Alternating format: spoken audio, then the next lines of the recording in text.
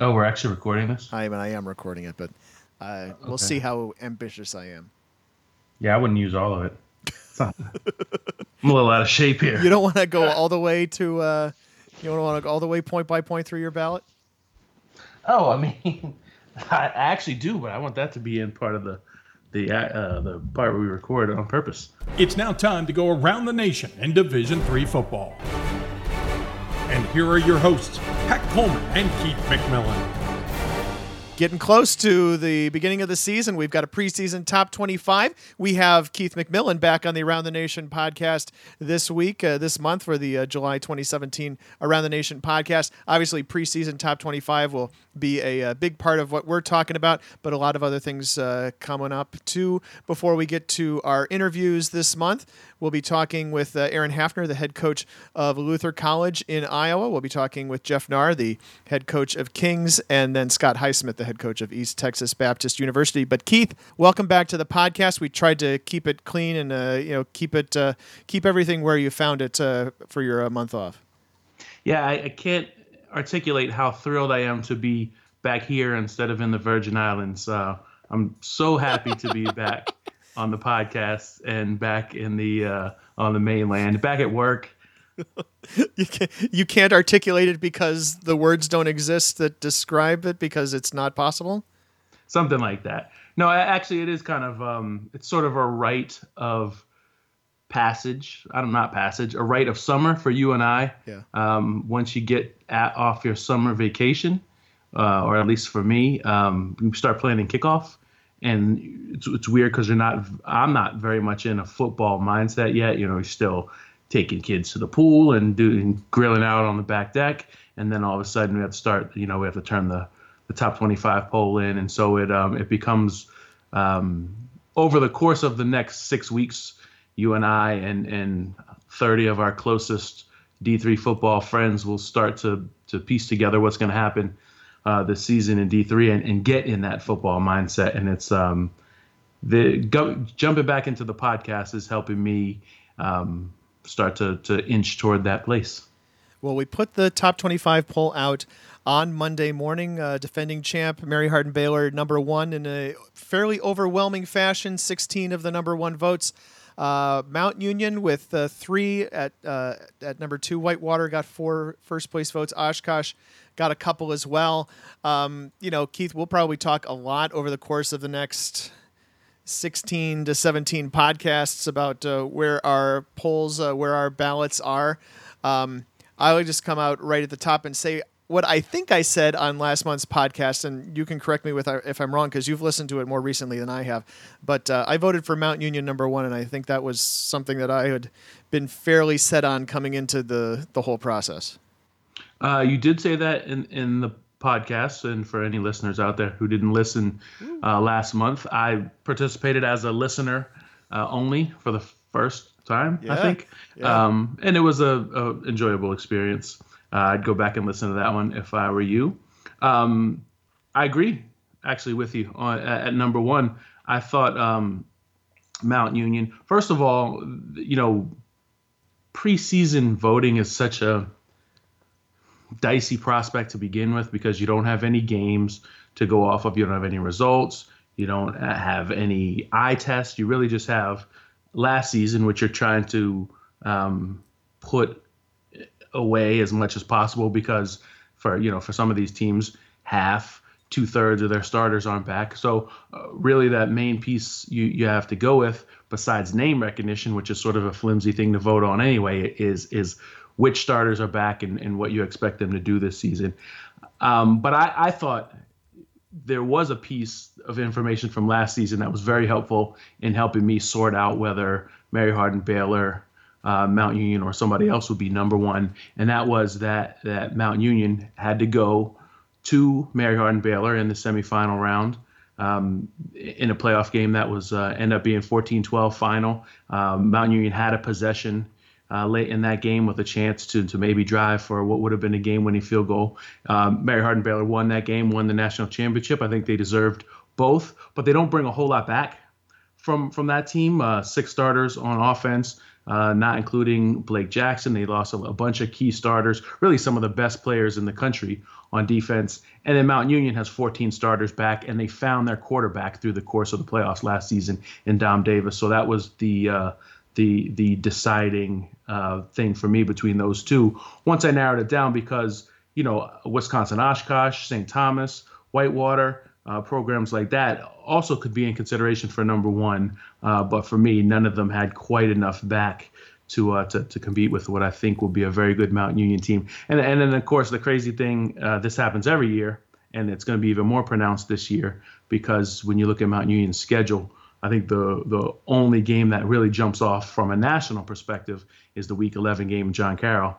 If we start with Mount Union at number one, it's probably not going to be a loss that moves them out. Yeah. It'll be somebody else being really impressive to the point where we have to make that adjustment as voters and say, both these teams are really good, or 5 of these teams are really good, but here's the one I think that's number one. A bunch of voters certainly did that last year, and eventually it bore out in the final result too.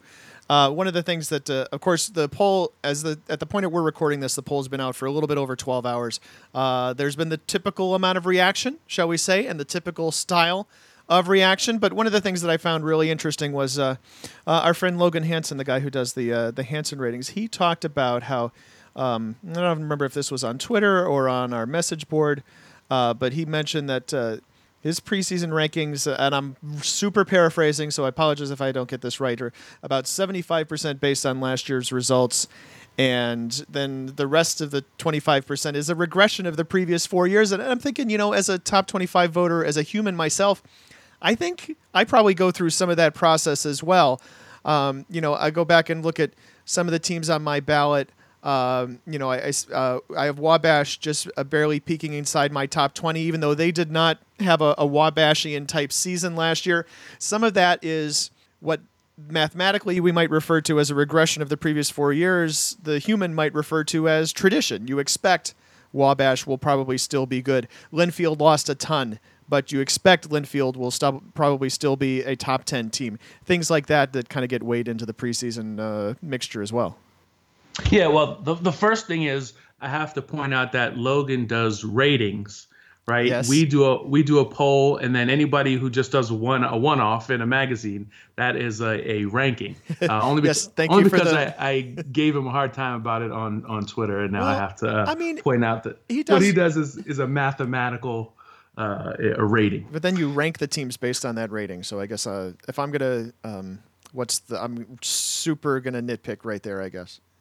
Okay, anyway, back on topic. Semantics. It's my fault for getting off. D3semantics.com. This is, we've both at one time been employed as copy editors in our life, so this is kind of built in and ingrained. Copy editors. I remember copy editors. So I think you hit on something that's fairly important.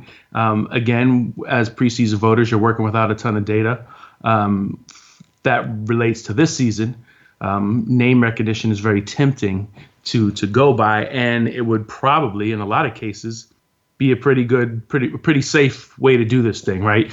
Mount Union probably going to win the OAC. Johns Hopkins very likely most seasons going to win the Centennial.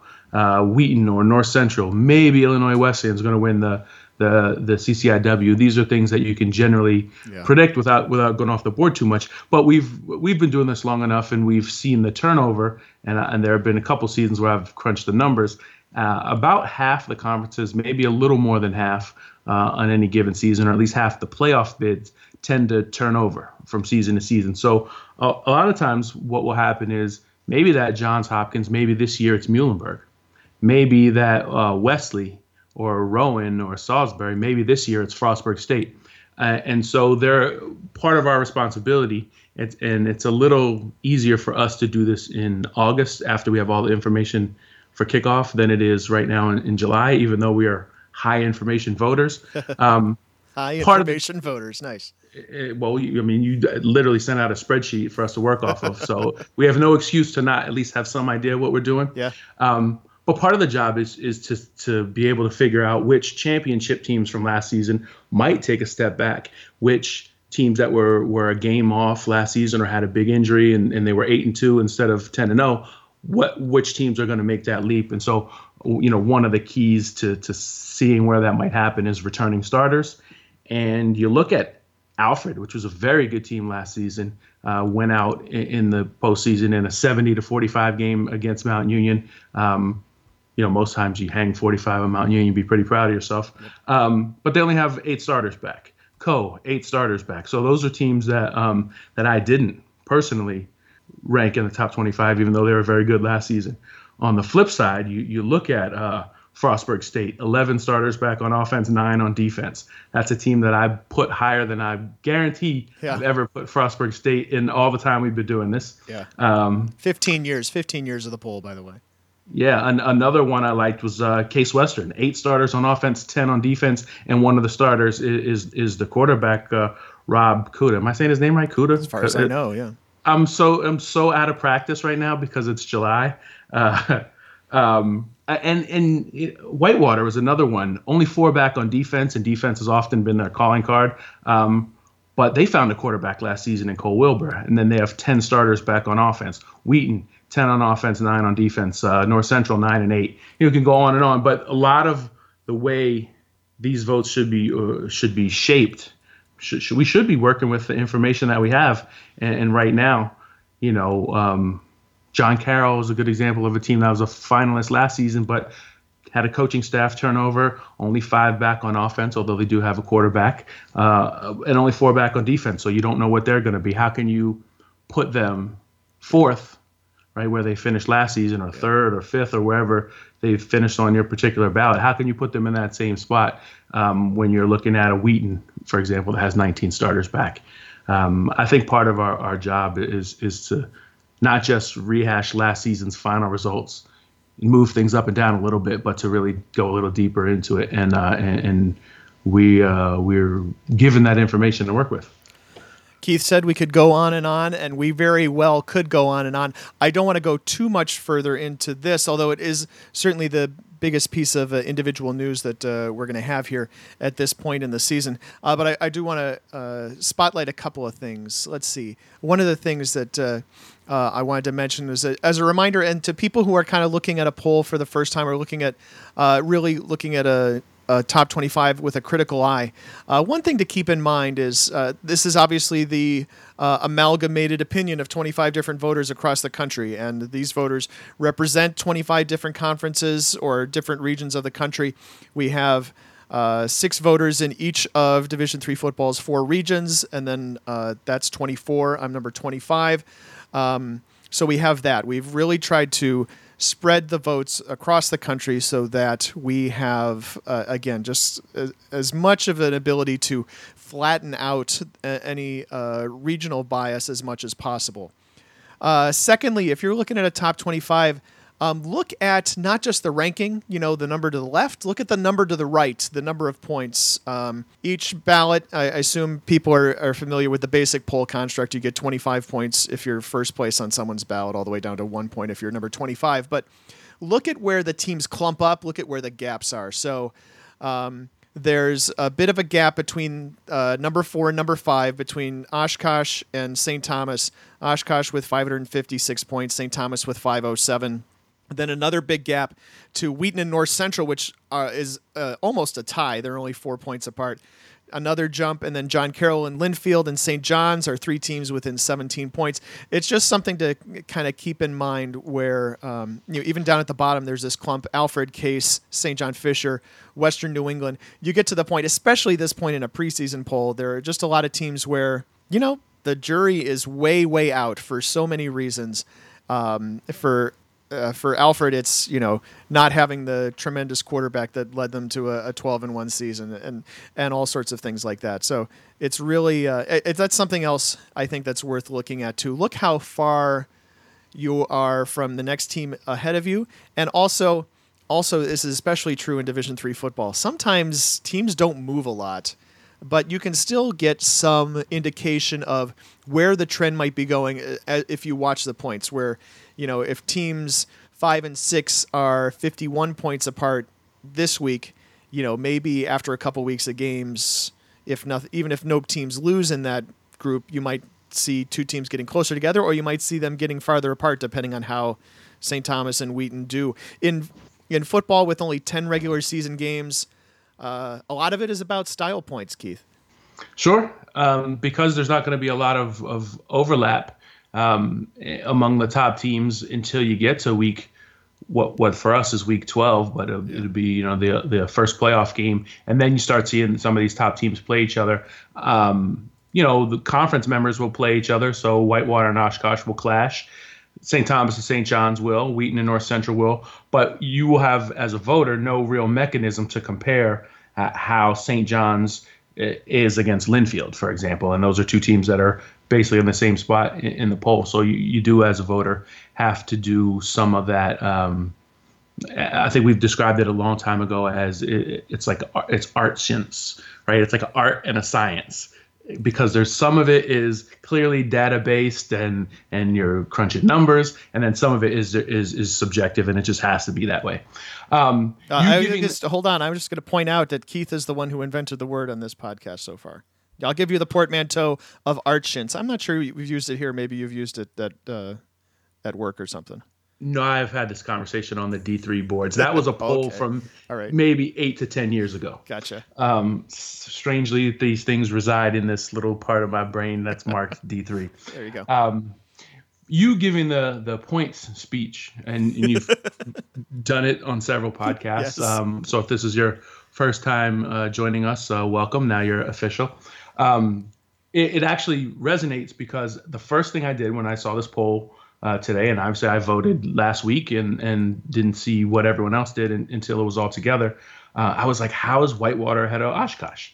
Both teams lost a lot on one side of the ball and bring back 9 or 10 starters on the other side. Both bring the quarterback back. But I looked at it, and then I looked at the points. Whitewater's 561 and Oshkosh 556, and I said, they're basically ranked the same place. Doesn't really matter. Also, there was one head-to-head game last year, and Whitewater did win that game.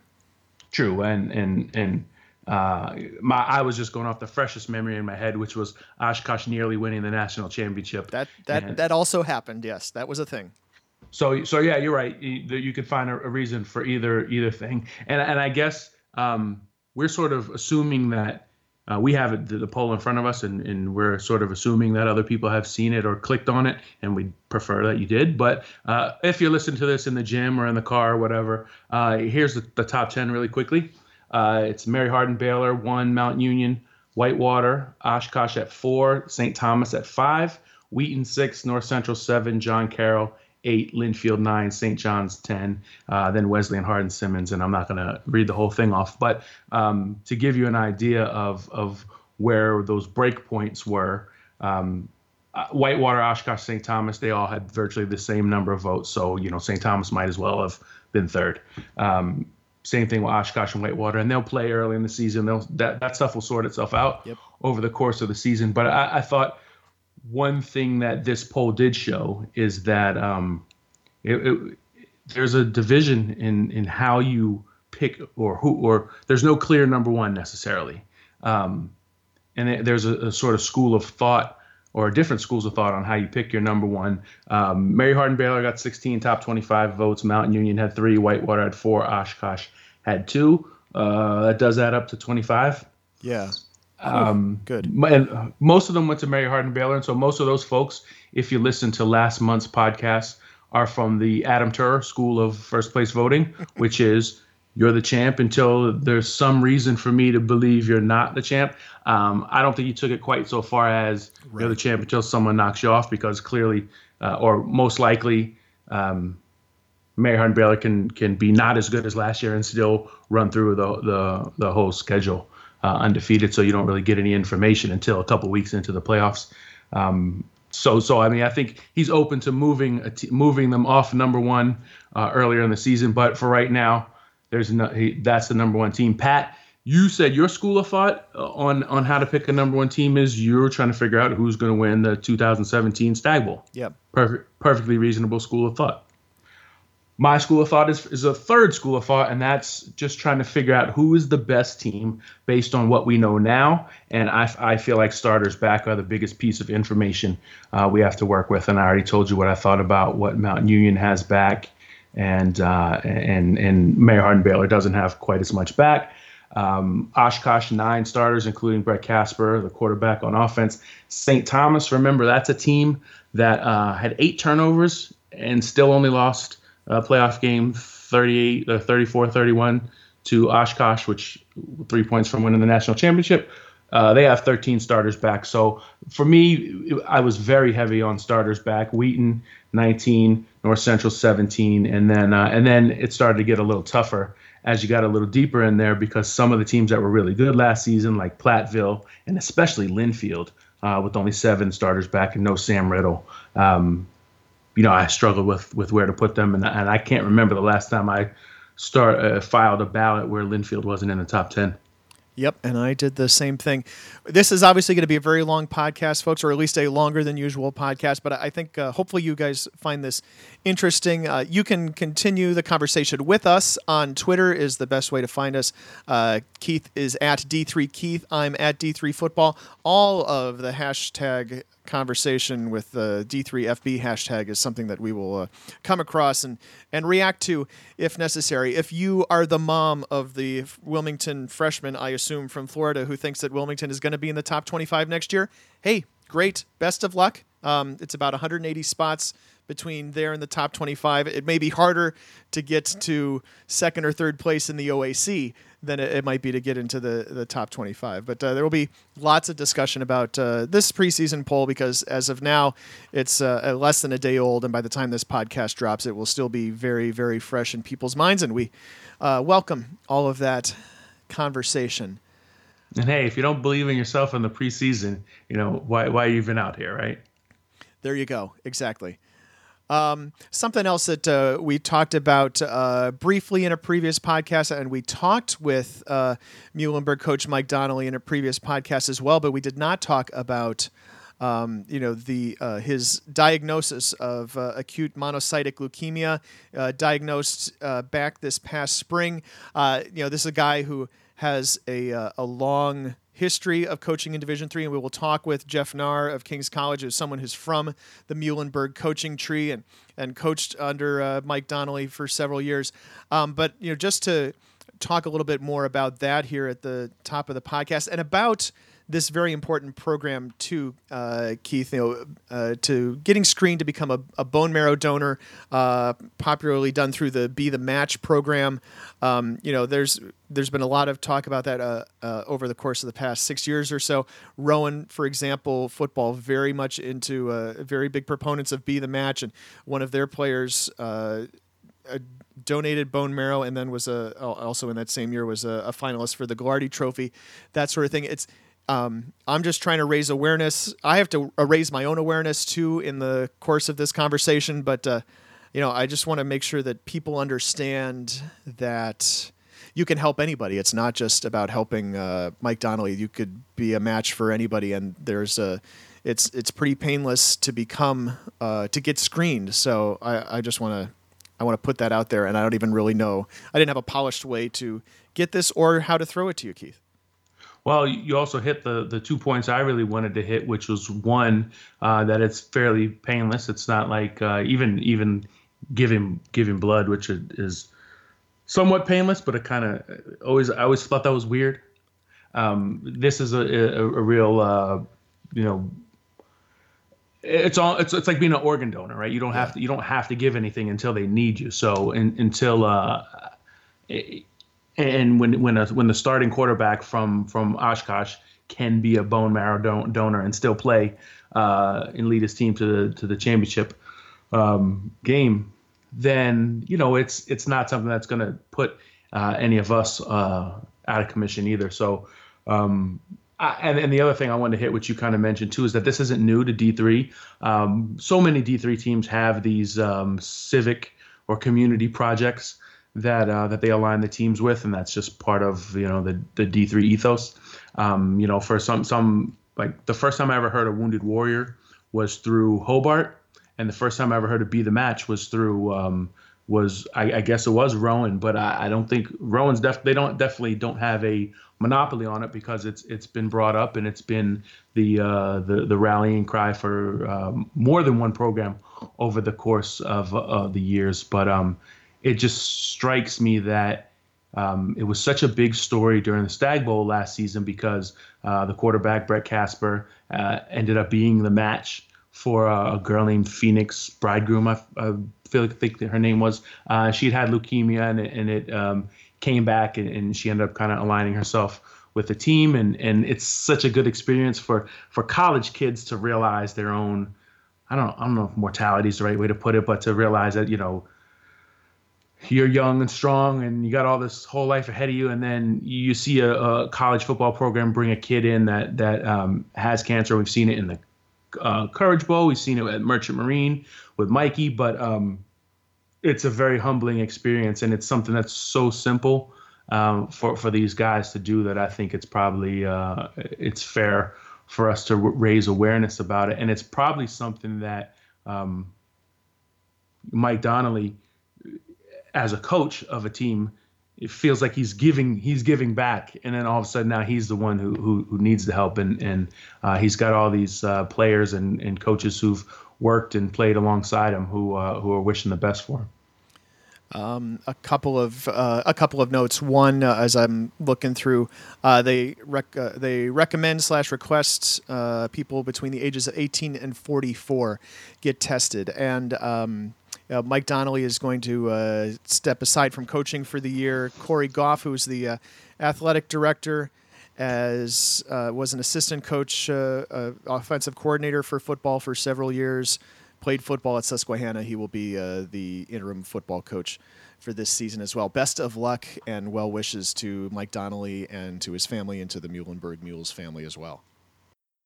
One other thing that is kind of been a running thing over the course of the last couple of years is that the not proliferation, because that's not really quite the right term, but the continued growth, I guess, in postseason all-star games, bowl games at the Division III level. This past week, the Liberty League and Empire 8 announced that their top non-NCAA playoff qualifier will be facing off against each other in a New York State Bowl, which is something that there's already going to be so much crossover between the Liberty League and Empire 8 this year that it might revive talk of the New York State Super League. But regardless, teams kind of continue to edge away from the ECAC, and the only thing, Keith, is we don't seem to see schools from outside that footprint or conferences from outside that footprint really make that next step, where I've heard people talk about it and think that it at some point might come. Well, the one thing it reminds me of is the interconference challenges too, where it's true. Where these sort of natural matches between at one point it was the MAC and the PAC, MAC and the NJAC. It was the NAC. It's hard to pronounce, but the NACC and the MIAA, the Michigan Conference. These teams had basically an open date to fill, and for the entire conference could fill an open date in week 2 of the season. They'd each play each other. They'd play like schools, so first place would play first, ninth would play ninth, or if the numbers didn't work out, they'd figure it out. But this reminds me of that in the sense that it's such a natural fit for the Liberty League and Empire 8, and even though we don't pay a lot of attention to the bowl games because we're so deep into the playoffs.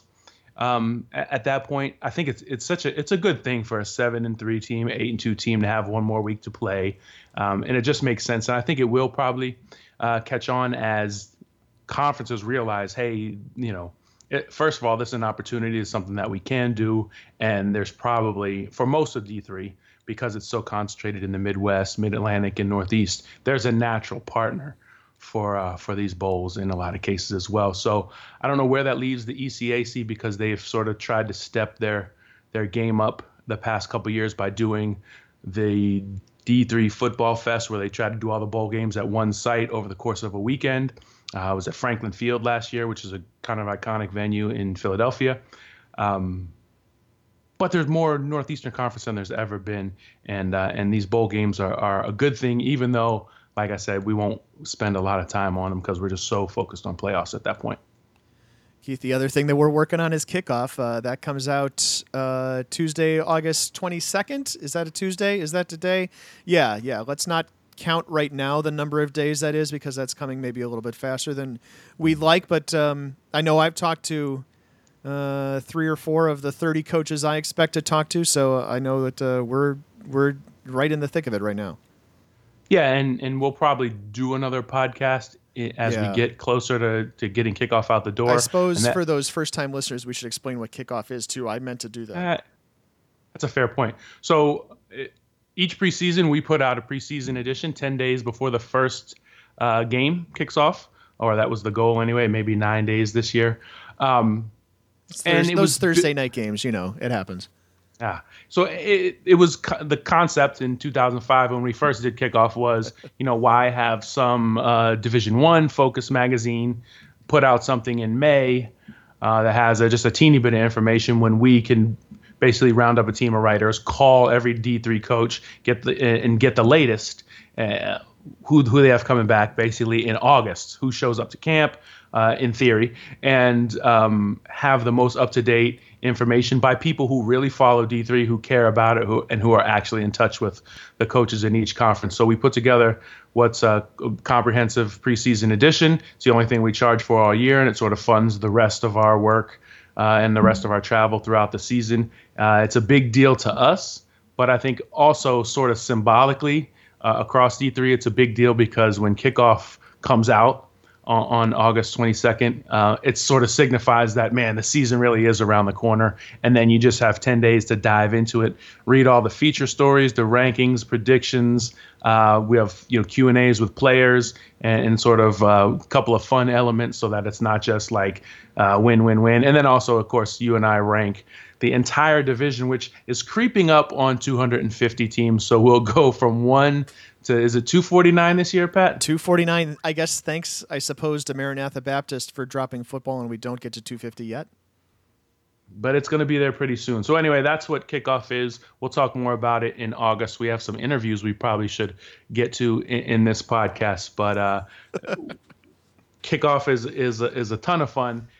Check it out. We'll be obviously promoting it on the site front, and it's one time per year when you as a reader get to go way outside your comfort zone. Obviously, you'll dive in first and read about your team and your conference and what those predictions are like. But it's just a kind of across the board smorgasbord, so you can get to know who your future opponents, who your future playoff opponents might be as well, and just read some good human interest stories from across D3 as well. And we greatly appreciate your $10, your $12, your $15, however much you want to give for kickoff. We really appreciate your contributions in helping keep this enterprise afloat. We also would like to point out at this point that the Around the Nation podcast is sponsored by nobody, but you could join that group of people who express their love of Division III football, their love of the D3Football.com podcast, and help sponsor this thing, help keep our virtual doors virtually open, even though the literal doors are closed, to keep the mosquitoes out in my part of the country or to keep the 98-degree weather out in Keith's part of the country. You could be heard here right now. We would be waxing poetic about your product, your service, and coaches, especially this time of season, and athletic directors from across the country are listening to this as they are thinking about now their purchases for next year, their trips for 2018, their, when is it that they need to replace that turf that's coming up on 8 years old or 10 years old or whatever their lifespan is? When are they going to go upgrade video board? When are they going to upgrade the locker rooms? These are the people who could be spending money with your brand, and you want to reach them. And we have the vehicle. So drop me an email at pat.coleman@d3football.com, and we'll do it.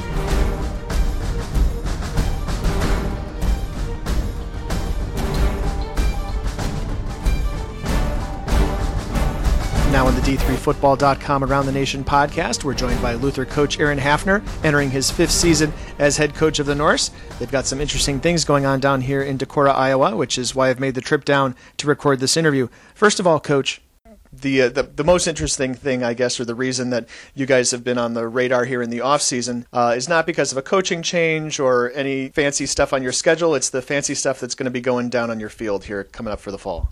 Yeah, we're really excited. We started a turf project right after the first of the year, and really initially it was just an idea to get turf, and it kind of blew up and expanded, and next thing you know, we're putting down blue turf. So we're really excited about just a change more than anything else, and the excitement level that is brought to our football program. Blue turf, of course, synonymous with Boise State, and I know that that's by design. So what did it take for you guys to get the necessary permissions or sign-offs from the folks up in Idaho? Well, they do have a trademark. Boise State does on the on the blue turf, and so we just had to get permission from them through their athletic department, and essentially they gave us the right to do the blue turf, and with some restrictions on how we market it, because they don't want the competition of some of the things they name it, some nicknames, different things. But overall, the process was very smooth. They were very generous in the emails and things that we corresponded with them. But just a great opportunity to be able to market ourselves, and just like Boise State has for several years. My family and friends would tell people that I'm not very good at describing colors, but you've got kind of and it's a omnipresent shade of blue here at Luther. I'm guessing I would call that somewhat a royal blue, or am I missing that entirely? No, it is a royal blue, and our field will match exactly what our school colors are in the royal blue, and you'll see some white end zones, which is another school color with a little bit of black around the edge as an accent color. So it's going to be a little bit different from Boise because our playing surface will be blue, and then the outside turf around the sidelines and the D zones and different things like that will be green turf. So not completely blue, but the playing surface will be blue. It's going to be very sharp. That does sound interesting.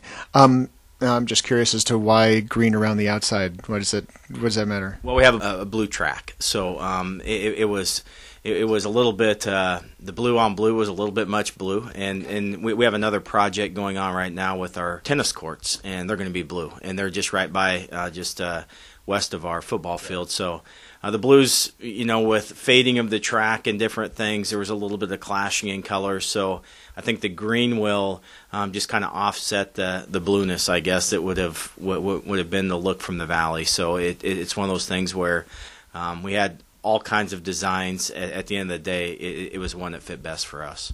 It's a surface that's going to go really well with the style of offense you guys run now. I know you've had the option here for the 4 years that you've been here. Do you feel that's been a success over the course of your time here so far? It has. I think it's been a great way for us to recruit a little bit differently, to recruit a different type of player that maybe you see the spread type offenses, so everybody's looking for the same type of offensive lineman and quarterback, and maybe that star tailback that you're looking for, and we're not looking for those guys necessarily. We're looking for a little different player, and it gives us a uniqueness from the offensive side of the ball that allows us to recruit maybe an undersized offensive lineman that's a really good football player that may not have enough height to go play in the spread offense and pass set and do those things. So. We've recruited across the nation since I've been here, and it allows us to go find those option schools in Iowa, Minnesota, and Wisconsin. But also we have a young quarterback from Florida. So we find those option offenses, and it gives us an opportunity to get them up to Decorah, Iowa. I'm kind of mentally scanning the map as you're talking, and I'm trying to think about what the nearest non-scholarship option offense is, and I'm kind of coming up blank at the moment. Well, that's a good question. I don't know that I could really come up with one either. I know there's some D2 schools out east that run it, but it's primarily ran within the military institutions. You look at obviously Army, Navy, Georgia Tech. Paul Johnson was from the Naval Academy, so he took that offense down there. The Citadel, they've done probably one of the best jobs in the nation running it, and they're a 1AA school. They won their conference last year, but not too many schools run the option anymore. It's kind of an old school type of offense, and a very unselfish offense, which is a little bit different than a lot of the spread concepts, and it really fits my coaching style, and it fits the personality of our players. I have to say before we move on that the teams in the Northeast, there's a good number of them that run it at the Division III level. But if I left out Washington and Lee, which Around the Nation columnist Adam Turr played at and graduated from, I would not hear the end of it. Plus, people would say, "Did you even listen to the last podcast that you just did?" And of course, yes, I listened to what Adam was saying. When you're talking about unselfishness, option obviously is a system where a lot of guys could get touches on any given afternoon. When you're making out your two deep, how many guys do you think you have on your two deep who you feel comfortable with getting touches on a Saturday afternoon? Well, it's interesting because, we play one quarterback, and throughout the year they're probably going to get banged up at some point because they carry the ball so much. So we better have a second one that's ready to go. Mm-hmm. Probably going to get more playing time out of a backup quarterback than most offenses. We rotate our fullbacks every other series. We play 4 to 6 slots in a game. We rotate personnel with our wide receivers. So again, we play numerous players throughout the course of a game by design. I think it gives us an idea to play more players, to give more kids an opportunity, and to keep us fresh throughout the season as well. So, personnel-wise, it's one of those things where we have to have great depth at those positions because of how much our slot backs go in motion. They run a lot during a game, and so we have to keep them fresh throughout the season. Outside of the top 10 or so programs in Division III, there's generally, of course, a real cyclical nature in college football in general.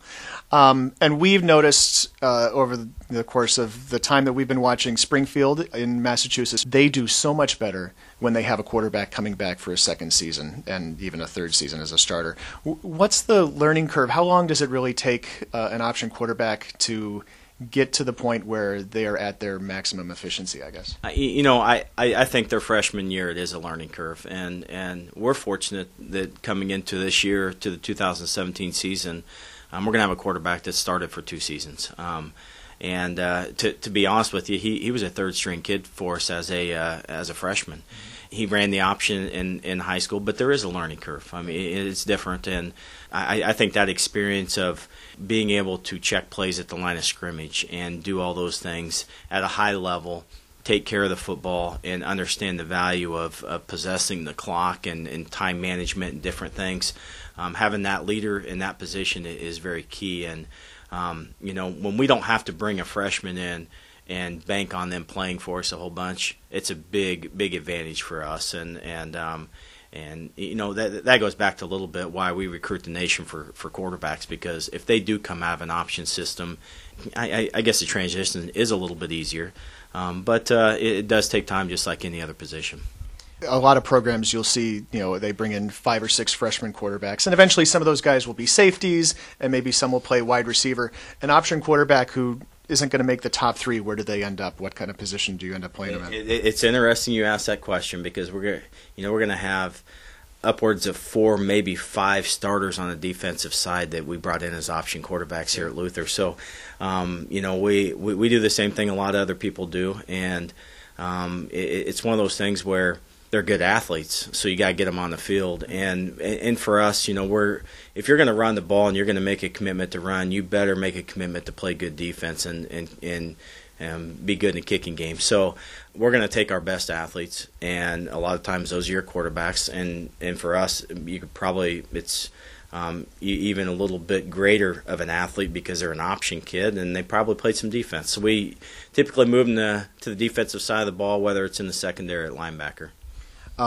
When you're, and you were talking about this, you just barely alluded to it, so I want to explore it a little bit. As an option team, a team that runs a lot of clock, if you go down a couple of touchdowns early, how do you deal, or how do you help the kids deal with, despondency that you're not an offense that's built to come back quickly like a spread offense would be? Well, I think that's a misnomer. I mean, it's one of those things where we're not going to be just, if we're down 2 scores, we're not going to just start chucking it all over the place. That's when the score ends up where you end up getting beat by 5 touchdowns. And it's about being patient. It's about trusting what we do.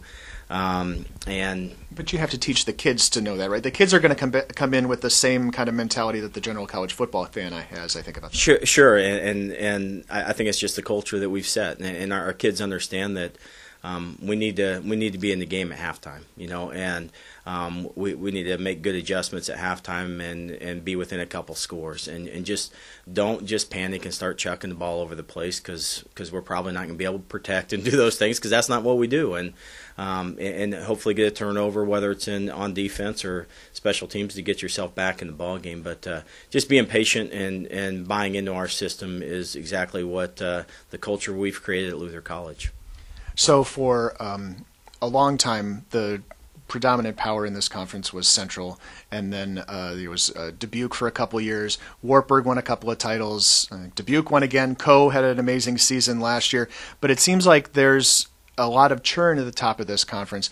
Is there something endemic to the Iowa Conference that makes it possible for multiple teams to be in contention every year? Well, it's very competitive. It's probably from top to bottom, I think, the most competitive conference I've ever coached in. And if you even go, look at the 2017 season, and here for too long we'll be ranking the Iowa Conference. I mean, it's going to be a tight race again. And Coe lost some really good players, but they're going to be solid on defense again. So it's one of those things where, I think, you look at those top teams that you mentioned, they've probably been a little ahead of the game with the big time athletes, the speed.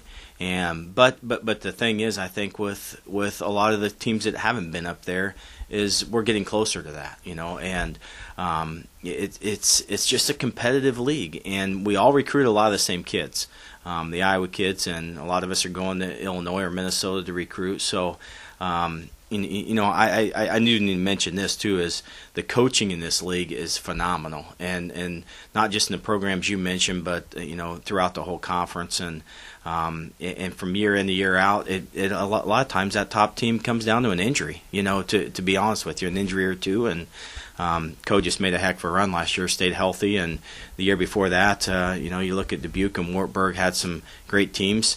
If they would have had an injury, it may have been a different season for them. So it's D3 football. The depth at some positions isn't always there, and I think that's the difference right now of who's going to win our conference or not.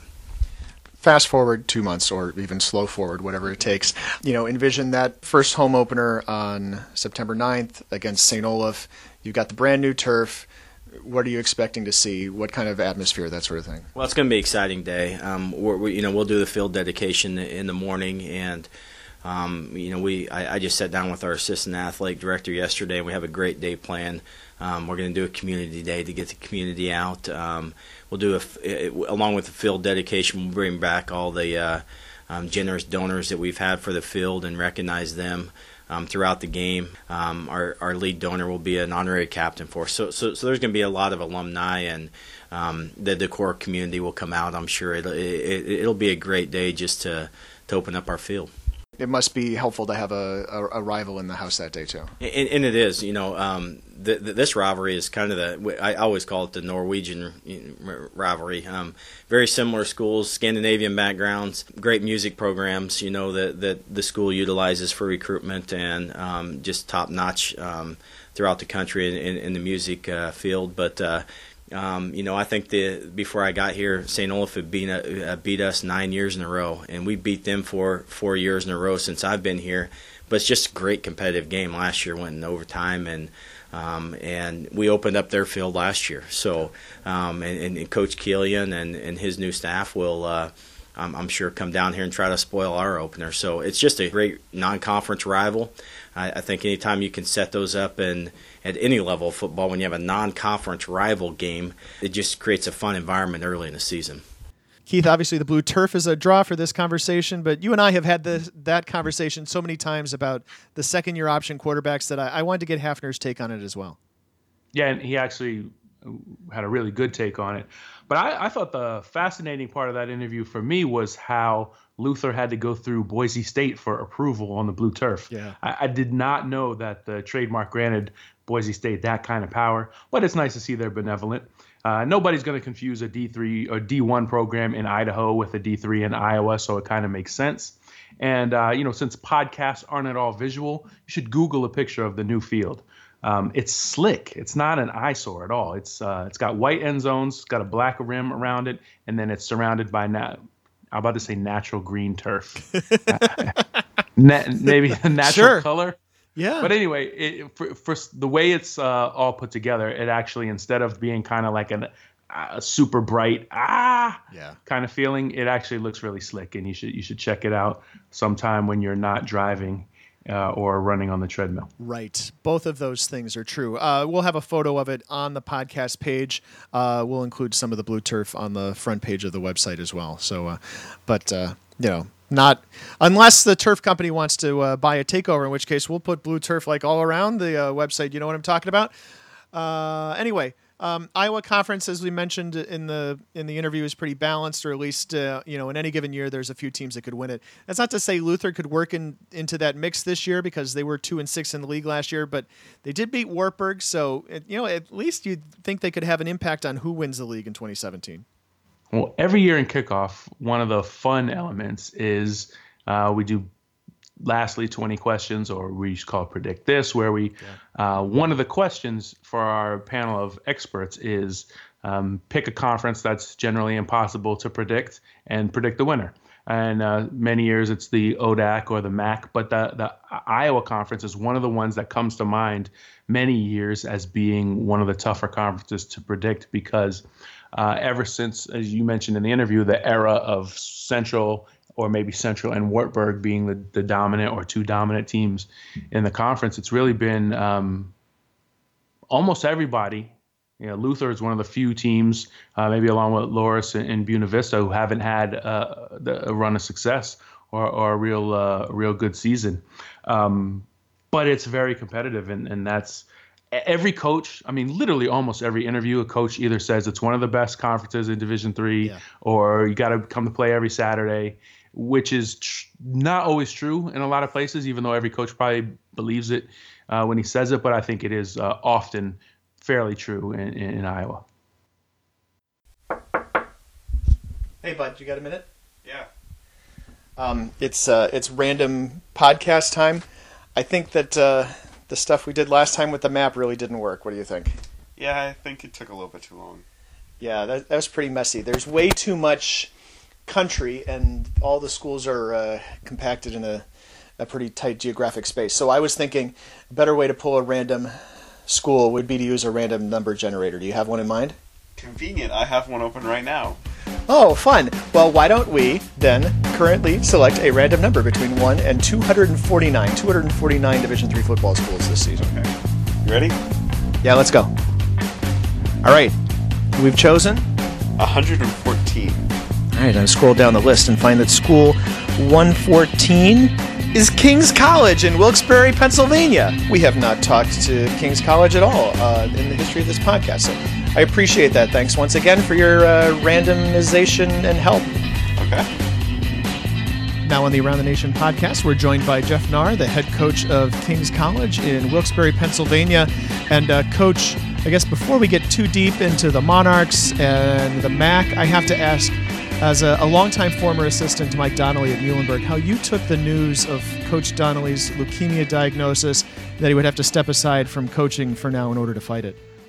I mean, it's a shock. He called me and then, told me just never think it's going to be someone, or someone you're close to, and, know the work ethic and the time and, the passion that coach puts into, the season. He just seems to, have endless energy and Tyler's work ethic. You don't think anything's going to, stop him or stand in his way. So kind of, it takes you a step back and, reevaluate everyone's, human and it can happen to anyone, affect anyone. And, so I was, definitely very, surprised and saddened to hear that. Donnelly's a guy who's got a big coaching tree, and we wrote about this at some point last season. But you're one of many who played or coached under him, guys who are now head coaches, both in Division III and beyond. What did you learn from him? How did he influence you? What did you take away from that time? I took a lot from Coach Donnelly. I mean, basically, my wife and kids allow me to pursue college football as a profession, but I'm the head football coach at King's College because of my time and mentorship, through Coach Donnelly. I mean, he sat down when I was a part-time coach and asked me what my goals were and aspirations and ambitions, and told him I would like to try to be a full-time college coach, and he talked about the challenges and the things in the way there, and just to find be happy and where you're at, and then that's what you wanted to kind of pursue it. And it worked out that I was able to go from part-time to full-time at his staff, and then he mentored me to be a full-time coach and what it took to do the job there, and kind of the things you don't know till you kind of get into that role. And then I got to be the OC, and again grew me and mentored me to try to be the best OC that I could. And then as I started to he felt I was getting ready to be a head coach, he would talk to me and give me head coach type responsibilities to help bolster Muhlenberg's program and put me in position to to become a head coach. So he's been the ultimate mentor from the time I got on Muhlenberg's campus till I left for 11 years. 11 years there. Now you're entering year 7 at Kings. Took over it'll be my 8th year. It'll be my 8th season, actually. Eight seasons at Kings. You took over a program that was, kind of basically bottoming out after having some success. Some of the progress since then has been slow, but it does seem like the Monarchs are moving forward. What do you guys need to do to get up into the next echelon in the MAC? The one thing is I think just be a little more consistent within ourselves. As we go back and look at the last couple of years, like we talked about, this group that just graduated kind of got us in a realm of relevancy where we can go on the field and every Saturday have a chance, and we got to execute and take care of our job and our business. And sometimes when you go back through the film and you look at it, we didn't do that. We were inconsistent, or we didn't quite make a play, or we allowed them to make a play. And when you're playing some of the teams in our conference and the talent level that they have, you got to be able to take advantage of an opportunity when it presents itself, not beat yourself, put yourself in bad situations. And that's kind of what we did. And if we can stop doing that and do that less often, it'll give us a chance to to take to beat and compete and get up there with the teams that are traditionally at the top of the MAC. Yeah, and that top tier, of course, pretty tough. Delaware Valley, Widener have been there pretty consistently over maybe even the past decade or longer. Stevenson has launched its way into that upper echelon, and Albright is usually there as well. Yeah, all those you've mentioned, I think they've all taken a turn since I've been here of winning the conference, and it's kind of changed from there. But they're the top 4 teams right now, and then they're well coached. They have talent, and they dot the I's, cross the T's in all 3 phases of the game. So, our kids are, you got to go there and you got to be ready to play. And that's anybody in our conference. I mean, I think top to bottom, the gap is closed, that it doesn't, if you don't come to play on a Saturday, anybody can beat anybody in our conference. But they're definitely the 4 teams that have, been at the top and are traditionally strong every year. And we keep working hard and focusing on what they're doing and focusing on kind of what we need to do, to play solid football, to be able to compete and possibly beat those guys. And the conference continues to grow. Misericordia added football, in over the last several years. You're part of the state as well. Alvernia is starting up a program in 2018, and we hear pretty consistent talk about another MAC school looking to add it as well. What's it like having to, participating, competing, and then competing for recruits against such a large conference as well? Yeah, I mean, well, for the recruits, I think there's enough, bodies you kind of get who you're supposed to get out there, but just make sure you, do your homework, sooner and be real diligent, dotting the I's, crossing the T's when you go to recruiting. Make sure you're getting the right guys. But there's, plenty of quality kids, out there, but obviously you got to stay on it because there is, with more schools and, and pockets there that if you, just think, because you got, a couple kids out of that school that they're naturally going to look at you the next year, you're going to be sadly mistaken. So you got to put the work in, every day, every year from there. This state of Pennsylvania, I think, the high schools play great football. So to have a conference that's, predominantly Pennsylvania based and, add schools into our conference, I think just helps our profile and the Mid-Atlantic area's profile of small college football, grow from there. You guys are in a situation like a lot of Division III schools, but certainly not the majority, where your game day is off campus, right? Football stadium is not right there where the resident students come upon it on Saturday and end up at your games. What's the struggle like for you guys to get kids to come out and get out there to get to your games? I think for the most part, our kids do support us. We get a pretty good amount of students to the game. The school does a good job of having cookouts or other activities to entice the kids. Plus, they provide transportation if needed to get the students there. And then obviously the better the product, the more, then the students are going to come, to that. This year, we play our second ever night game. That'll generate a lot of crowd. Then our next home game is homecoming, and homecoming's been very popular and it's grown over the last few years to, a huge event, one of the best events we do. So that gets the kids, fired up, energized, and that kind of carries, the rest of the way. So we have those two. Then we play Wilkes at home. Yep. That's a self-starter, from there. But the school, our activities office, does a great job because a lot of times we'll finish playing and then soccer will play a game after us. So they do a lot of things to tie in both events, with our students. And so I've been very pleased with the attendance of the community and also the students, even though we're an off-campus facility. That's a rivalry that some years we talk about because it's more relevant. Some years it's not as high on the radar. But tell us a little bit more about the Kings and Wilkes rivalry. You know what? I think it's one of those rivalries that is very unique because there's not. I know a lot of schools are a town over. When I was at Muhlenberg and Moravian, it's separated. Bethel and Allentown border each other. Yeah. We're two schools that are separated by 3 blocks. Yeah. That's I think very unique from that deal. And with that, there's a lot of ties that bind each school together. Our president is a Wilkes alum.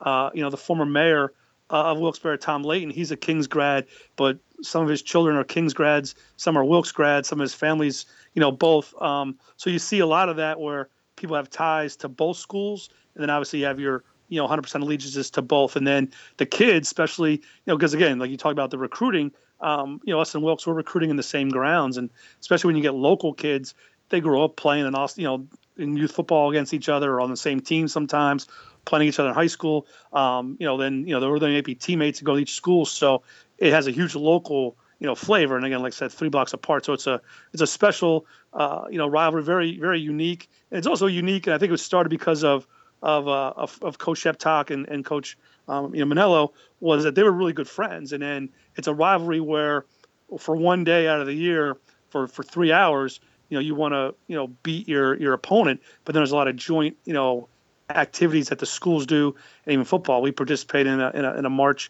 against women's, domestic violence, and us and Wilkes participated in that, together. So it's kind of a, unique rivalry where, it's not that hatred 365, all the time like some schools are. It's just that 3 hours you want to go out there and, kind of beat your buddy, and have that bragging rights, from there. And then the fact that it's 3 blocks apart, it's playing for the mayor's trophy, kind of who runs the town for that year.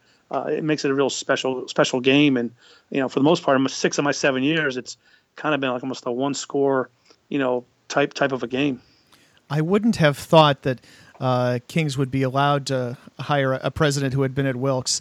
That's impressive. Well, he said our president, his line is why he went to Wilkes, and, Father Ryan went to Wilkes because he didn't want to take theology here at Kings. That's his his rationale from that deal. That puzzled me, kind of as well. But that's a question that's a little above my pay grade. Should Scranton add football then to just get you all together again? Yeah, that'd be pretty cool if they did. I don't know. I don't know if they've one time I think way back in the day I might have heard they've contemplated it, but I think I don't think that's on the horizon there for them. Who are the names we're going to hear about for you guys on the field this year? One, from an offense standpoint, I firmly believe you go as your quarterback goes. And last year, our quarterback, had a breakout season. Zach Wayhead set a lot of records, for us in season. He's really a student of the game, spends a lot of time in our office, wants to be the best, quarterback that he can be, wants to understand our offense as well as he can. And he had a great, junior season, and he's following that from there. So I anticipate him, again, being able to lead us, from an offensive standpoint. And then we have 2, receivers coming back that'll be seniors, Tyler Maroney and Marcus Miller. Kind of they're the odd couple. Tyler Maroney's like 6'4", runs really well, can talk. Marcus Miller's a 5'7", 5'8", kid. So they kind of do different things, but they're really students of the game. Understand our offense. Work really hard to get open. Work really hard at blocking to make our offense go. And then Ronnie Ippolite is going to be a 2-time captain for us. He's anchored offensive line for 3.5 years. So we're expecting him to, have a great, senior season from that deal. And then defensively, our middle linebacker, Bruce Damon's back. He led the conference and I think tackles for loss, was up there in sacks, and he's just an explosive, athletic, player, and we're hoping that his speed and athleticism in the middle of our defense, will be really solid for us for another year. And then up front, Jacoby Forsman, has been a great D lineman for us. Worked really hard as probably the best pass rushing technique that we have, which is what he needed to improve upon because he's been a great run stopper. So we're hoping he can get to the quarterback. And then on the third level, pretty talented Jake Manetti's been back there, as a safety for us for over 3 years. Trevor Hill is going to be a rising sophomore. He did a great job. He had 2 picks in the Wilkes game. Was our rookie of the year last year. He's understands our defense and kind of gets us set up from a free safety standpoint. And then we have a senior corner, Justin Foster, who can play with anybody from that deal. So we feel we have some good experience in the secondary. Bruce is as athletic and explosive as anybody's going to have, and then Jacoby's just that silent, strong, work ethic, lunch pail kind of guy you want on the D line. Backtracking into something Jeff Narr said pretty early on about Kings getting into the realm of relevancy in the MAC, I can see a lot of Division III football programs who can understand that feeling. Yeah, it's another thing I find fascinating, especially during these off-season podcasts, is that there's this vast middle of D3 between the Misericordias and the Mount Unions where men make careers of coaching teams that maybe in some years they go 7-3 or 6-4, and they enjoy their life and they raise men and you hear coaches say it pretty frequently that we're trying to raise husbands and fathers, not just good football players. And sometimes I feel like we underexplore that part of D3, the part in which most of us frankly exist, where some years we might be 4-6, some years we might be 6-4, 7-3. I've started to coach my daughter's softball teams over the past couple years, and more than ever, I can really relate to when coaches say that they care about developing their players and watching them grow into the best they can be, as much as the winning, or as much as I think we all love winning and the feeling it creates. But I was listening to Coach Narr talk about his team being more consistent, and I recalled from the month before the Dylan Hecker interview where he was saying, he sounded almost disappointed that Oshkosh had gone to the Stag Ball and lost, and that they were going back into the weight room really motivated. And I was sort of like, no matter how hard you work, things don't go according to plan for most teams, and it doesn't invalidate the experience, right? No, those teams don't have anything to apologize for, whether it's Oshkosh or a Kings or whether they were 3 points from a national championship or otherwise.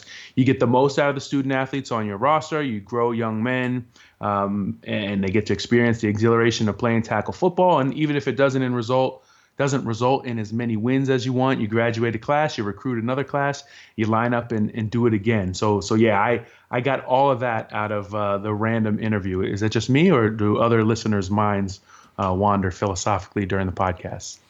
I don't know. I can only tell you, even though we've only done this random draw thing twice now, I love them just because it's a good opportunity to dig into a program. Like you said, there's so many of these teams in the middle. Usually we know the storyline already when we look to talk with a coach or a player this time of year. It's kind of good to go in the opposite direction and say, hey, here's a school. It's one of those schools, whether it's Norwich or Kings or any of, those 80 schools that we're going to rank here in a few weeks that we're going to say, put a blanket over them because it's really hard to make a difference or to tell the difference from one to the other. It's good to talk to them too. Yeah, so when I listened to the June podcast, preparing for this one, I just didn't want to come into this one clueless, and it had been since April since we've done one. The Norwich interview obviously was surprising, although I knew you did it. But it was interesting because of the conference change to the new MAC, right? Logical storyline, but also their status as a private military college, which I think some of our listeners knew and you and I have known over the years. But to hear Coach Merniak talk in depth about that and about the sort of the split between the civilian students and the ROTC track students, and then the whole history with Pierre Garçon, that was all fascinating. And it's stuff we never would have sat down and say, hey, let's make this part of the podcast. And I know that was one of your goals when we started doing them in the offseason, is to talk about more than just what happened last Saturday, where these teams rank.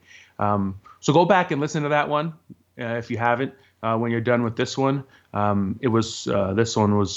This particular interview was timely because of the Mike Donnelly connection between Coach Narr. But I also learned things about the Kings-Wilkes rivalry that I never would have otherwise.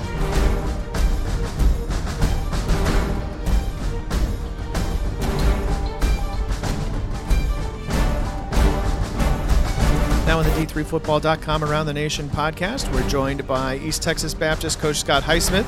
Highsmith, in his third season on staff, is first as the head coach. Coach, you're taking over this program now as the third head coach in 3 years. So first of all, congratulations, but second of all, good luck. Well, I'm really excited about it, and I'm really thrilled about it. And I think it's a real challenging situation, but one that we're certainly up to. The door has kind of rotated over the course of the past few years, but you worked under Josh Urkel, who was the head coach 2 years ago, under Scotty Walden, who was the head coach last year. How do you feel the Tigers program will be different under you than it was under the previous two coaches? We're going to try to keep things as simply as possible, and we're just going to try to keep things as consistent as possible. In other words, if it ain't broke, don't fix it. So we're going to do a lot of the same things. Of course, I'm going to put my own, my own stamp on this thing, and we'll do a few things differently, but it's going to be much, much, much the same. I think when we think of East Texas Baptist over the course of the past couple of years, we think about the offense and some of the great individual offensive players who have come out of the program, and you've been front and center with the offense over the course of your couple of years on staff. How do you picture that continuing? Basically, we're going to do the same thing. I was a part of Hal Mummy's staff for a while, and Hal and I were roommates in college, so we've known each other for a while, and so we may incorporate some air raid principles here and there, but basically we're going to do the same thing and make sure that we don't screw this thing up. Is there room for more air raid in the American Southwest Conference? I think there's room for air raid in any conference. I really do. I think it's a heck of a way to throw the football. It's as good as any place I've ever seen, or as good as any system I've ever seen, and really excited about that. I guess if I'm looking back and seeing you were a passing game coordinator at a previous stop at the high school level and obviously coaching on the offensive side of the football at ETBU previously, I shouldn't be too surprised. Yeah. And hey, make no mistake, we love to run the football here, and I love to run the football here. I was a running back in college, and when I first got into coaching, we threw it some, but I cut my teeth also on the wing tee and the Nebraska Power I. So we're going to try to be the complete offense and basically be good at everything. I know a lot of people think that's not possible, but I do. I think it can be done, and just try to take what the defense gives us. Last year, Scotty Walden, head coach, got a lot of notice, a lot of notoriety for being the youngest head coach in Division III football, perhaps the youngest in NCAA football, I don't remember. But at age 26, there's a significantly different character than you this year coming in as head coach. And I'd have to think that Coach Walden must have really related well to the players because his experience as a college student was pretty relatable. How are you going to relate to the student athletes, considering the contrast between you and the guy before you? I just think people respond to love and respect no matter what the age that it's given from. So I've always loved people. I've always been young at heart, and it's not a problem. I think they relate to me very, very well. One of the things we talk about in Division III in general is kind of the role of athletics on campus. And in a lot of places, and I would have to think that East Texas Baptist University is one of them, the enrollment of the school is heavily dependent on the number of student athletes. What's it like working at a school like that where you know that the school really depends on athletics to keep the campus vibrant and keep things moving? Well, you're exactly right. I mean, enrollment's important at any campus, and certainly important. Campus here, our enrollment is very, very important. So what we end up doing is pretty much recruiting year-round. I know a lot of people do that, as is, but, we're going to sign kids on National Signing Day, and then we're going to babysit them until they get in here in August. So, basically, we try to bring in as many players as we can without sacrificing character or intelligence, and just let the tide roll as it may. The American Southwest Conference is getting a little bigger this year, right? Texas Lutheran's coming back into the fold. Southwestern is joining. I guess one thing you don't have to worry about is how you're going to fill your schedule for a while. No, it's pretty well filled up. We've got one non-conference game with Southwest Assembly of God out of Waxahachie, and so after that, it's time to grind. One of the other things that I think is important for a program that is looking for an opportunity to get an at-large bid to the playoffs is putting together a full Division III schedule. I know you most likely did not have a lot of input as to how this particular schedule was put together, and I know when conferences change membership that all sorts of things can get thrown out the window. But are you guys going to get a Division III opponent for that 10th game at some point? Well, we've got one for next year. We're still looking for somebody for 2018, 2019. So we need to get that filled, but we're set for next year. Tell me a little bit about your take on or your view of the ASC. It's a conference that you guys have been competitive in at some points, sometimes in the middle of the pack. And the conference, of course, now with the defending national champs in it and a couple of extra teams, has to look even more tough than usual. Yeah. I mean, I really think it's as tough a conference as there is in Division III. You got the returning national champion, Mary Hardin-Baylor, and they're always good. You know, they're always going to be a top 5 team. Hardin-Simmons is an established power. You know, I know that they may not be in the top 10 every year, but they're very, very good, and they're very close to being extremely good. And then on down the line, it's just an even conference, pretty much all the way down the line with teams like us that are pretty compatible and pretty evenly matched. So it's a very, very tough conference. You got to be ready to play every week, and if you're not, you're in trouble. How do you, as an offensive guy, look at the way your defense has to line up against a lot of these offenses? We've in the past, maybe not so much the last year or so, but going back a couple of years, kind of referred to this conference tongue-in-cheek as the Little 12 because there's so much offense played in this conference, and the defenses seem to have little to no hope of catching up. Well, I mean, it is what it is. I think that the tempo of play now has picked up to the point where I think that's given offenses tremendous advantage. And we play fast and furious just like a lot of other people. But we put a lot of emphasis on defense too. You know, we understand that defense is a major part of the game. And I do believe that defense wins championships just like everybody else. And so we've got good people on that side of the ball and good coaches, and we're going to get after it. Not too many grass fields left in Division III, and you guys were removing yours over the course of the offseason, joining the group of teams with artificial turf. Does that affect how you guys game plan this year or what you do coming up in 2017? No. It just helps us tremendously in recruiting, and it puts us in a situation to where if it does rain, if there is a situation where we're having to deal with inclement weather, we can stay at home as opposed to trying to find another field of practice. So it's a tremendous asset for us. I think one of my favorite pictures over the course of the past few years was, I think it was of Kendall Roberson just covered in mud on one of his epic days as a running back. Yeah. We had a couple of mud bowls here. And, you know, a lot of people say it was to our advantage. Maybe it was, maybe it wasn't. We had to play in it just like the other team did. So we came out on top, so we're very excited. One of the things we've always been interested in is who is a program's biggest rival, its arch rival. I know that sometimes when a program is younger historically, that it might take some time for those rivalries and relationships to really develop.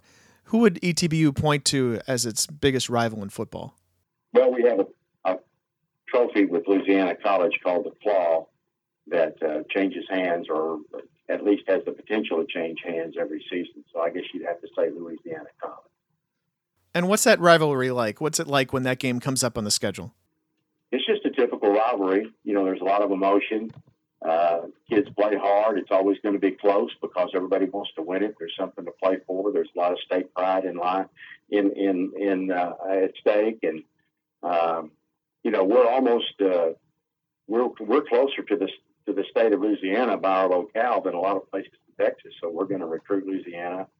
So that adds a little bit of incentive to what we can do as far as recruiting is concerned, and as far as them having enough pride to say, hey, don't come into our state and take our athletes. So it's a typical rival situation, and it's a lot of fun.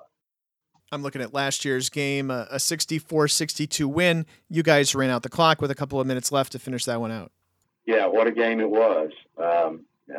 And again, your theory about the Little 12 definitely came true that night. There was not a lot of defense played, but a lot of excitement. The fans loved it, and people getting after it, and just nobody would quit. No matter what happened, nobody quit. And that was one of those games to where, you know, either team could have won. We just had more points at the end of the game than they did.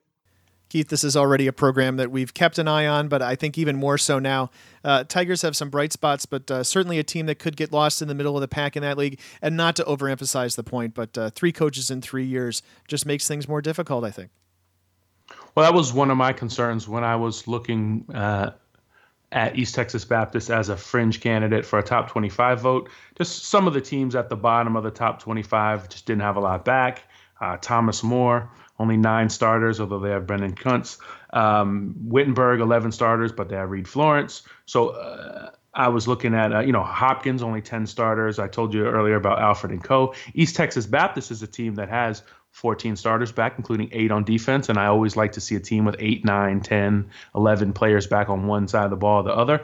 But the coaching change, I think there and Johns Hopkins really is a concern, because you don't know if that new coaching staff can pick up where the old one left off, even if it's not an entirely new staff. You don't know how the kids will respond to being coached differently. Maybe it works out well. And the other thing I think about East Texas Baptist, you mentioned it, and I was super impressed that Coach Highsmith jumped on the Little 12 reference, is that it's such a offensively potent conference that when you say any team could win any Saturday, it's also probably true in the ASC, except for maybe Mary Hardin Baylor and Hardin Simmons. You see these scores, and every team really literally does have a lot of offensive talent and can put up big numbers. So you mentioned that 64-62 game. At some weekends it's who plays defense or who comes up with some turnovers, because every team in that conference can put up some numbers. If I remember correctly, 64-62, higher than the men's basketball score between those schools from the previous year, if I'm not mistaken. I've got another thing on our rundown here for this podcast before we get to the credits and any other newses and noteses and asides. Keith, have you checked your phone lately? I texted you a photo. It's clean. It's clean. Don't worry. Well, I hope so. Good Lord, Pat, this is a family podcast. Yeah. I don't know what the podcast ratings are. Is there a TV 14 for podcasts? I don't know. I did see the photo though, and yeah. when you mentioned the Craig Burrows collection to me, I thought that was something I have hanging in my closet. Maybe I could have a nice jacket or shirt from the Craig Burrows collection. But I believe you mentioned this in an earlier podcast, sort of coming up with a lot of historical elements and artifacts, I guess, for lack of a better way to put it. From D3, and the one that you texted me is, unfortunately, from the Newt Rockne Bowl, the year Hampton-Sydney played the University of Bridgeport. But if you go back to 1969, the fine Yellow Jackets of Randolph-Macon, I believe they also played Bridgeport in what was then. It wasn't a national championship game. There was the Stag Bowl for the western half and the Newt Rockne Bowl, I guess, for the eastern and southern half. Or did Virginia just count as the East? I don't know. But 69 was the year that Macon won the Newt Rockne Bowl. So they never won a Stag Bowl, my fine alma mater, but they have won a Newt Rockne Bowl. And my point in texting that to you was not to rub in Hampton-Sydney versus Randolph-Macon. Hampton-Sydney lost this Newt Rockne Bowl 17-12, but the Craig Burrows collection is this pile of boxes I have in my garage from the late Craig Burrows, and Craig Burrows' widow contacted me now about a year and a half ago. It's a guy who traveled across the country watching college football at all levels, sprint football, Division I JV, D3 games. I ran into him several times at various places, mostly at games that were played on Friday nights. He liked Friday night games as much as I did because it enabled him to watch more than one game in a weekend. But he's got this box full of stuff, and a lot of it, in all honesty, Keith, is I'm doling it out into my recycling bin every couple of weeks because I have a lot of recycling just generally. So I can't put too many of these things in there. But every once in a while, I come across a gem, and this is, the 1971 Newt Rockne Bowl East College Division II Championship. It comes, it comes with a ticket stub stapled to it, which means that I would not be able to get a whole lot for this on eBay, I'm sure, because it's not particularly mint condition. But just kind of going through, a reminder: this game is played indoors in Atlantic City in the convention hall. There's some cool little history about indoor games in Atlantic City. The first one was October 25th of 1930 when Lafayette met W&J. And it is a full-size field, which I'm not sure I knew. In case you had doubts on one of the spreads here in this program, they have a full page picture of the field, and it might be a little short in the end zones, but otherwise, let's say Northwestern could play at Wrigley Field and probably not do much worse.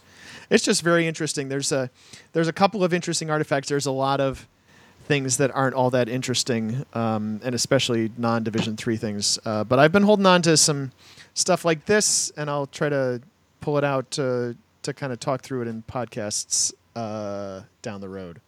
Yeah, you should tweet it out too, so other folks can get the visual on it, and then you can clear your conscience and put it in the recycling bin, as knowing that you've done your job of preserving D3 history. No, I'll hold on to this one. This one won't go in recycling, at least. Well, and one thing I did notice from that ticket stub stapled to the front that you mentioned, price for the main floor is $3, and over the years we've gotten into some D3 games for about $5, but less than 10 certainly still. So among the many great things about D3, resistance to inflation is yet another. You can still get a good college football game on Saturday for a good price. Yeah, so like Keith said, you can look for that on Twitter. I will post a photo of that to Twitter some point on Tuesday, and presumably this podcast drops on Tuesday. And if so, well, regardless of whether it drops on Tuesday or not. If we don't keep talking straight into Tuesday, right?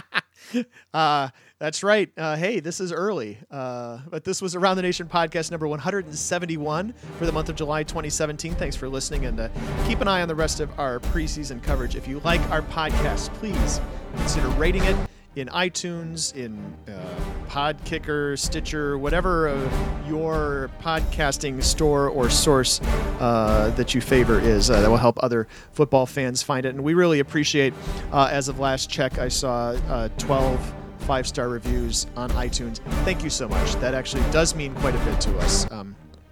Because, I don't know if you hear, but we put together this podcast about 24 times a year, and about 22 of them I'm begging for sponsors, so it's nice to know. Executive producer of Around the Nation podcast is Pat Coleman. Production assistance provided by Dave McHugh and Robert Coleman. We've got music by bensound.com, and thanks to our guests, Aaron Hafner, Jeff Nahr, Scott Highsmith, and their sports information directors, Dave Hildebrand, Bob Zadie, and Adam Ledyard, for their time and their contributions to this edition of our show. And of course, thanks to the creator of Around the Nation on D3Football.com and my returning co-host, Keith McMillan. Welcome back, Keith. You can reach us to talk more about Division III football on Twitter using the D3FB hashtag. I am at D3Football on Twitter. Keith is at D3Keith. We have a message board devoted to Division III sports. Did you know that? You can join the conversation by registering to post at D3Boards.com. You must use a real email address. And also you can follow D3Football.com on Facebook as well. Off-season podcast mode is almost done, but you will get one more of our monthly shows in August, and then weekly podcasts starting Labor Day weekend on into Christmas. So that's the scope of what we do here on the D3Football.com Around the Nation podcast. I don't have anything else to say. We've talked a lot. I don't know if we need a rollout today. That's why I purposely didn't say anything.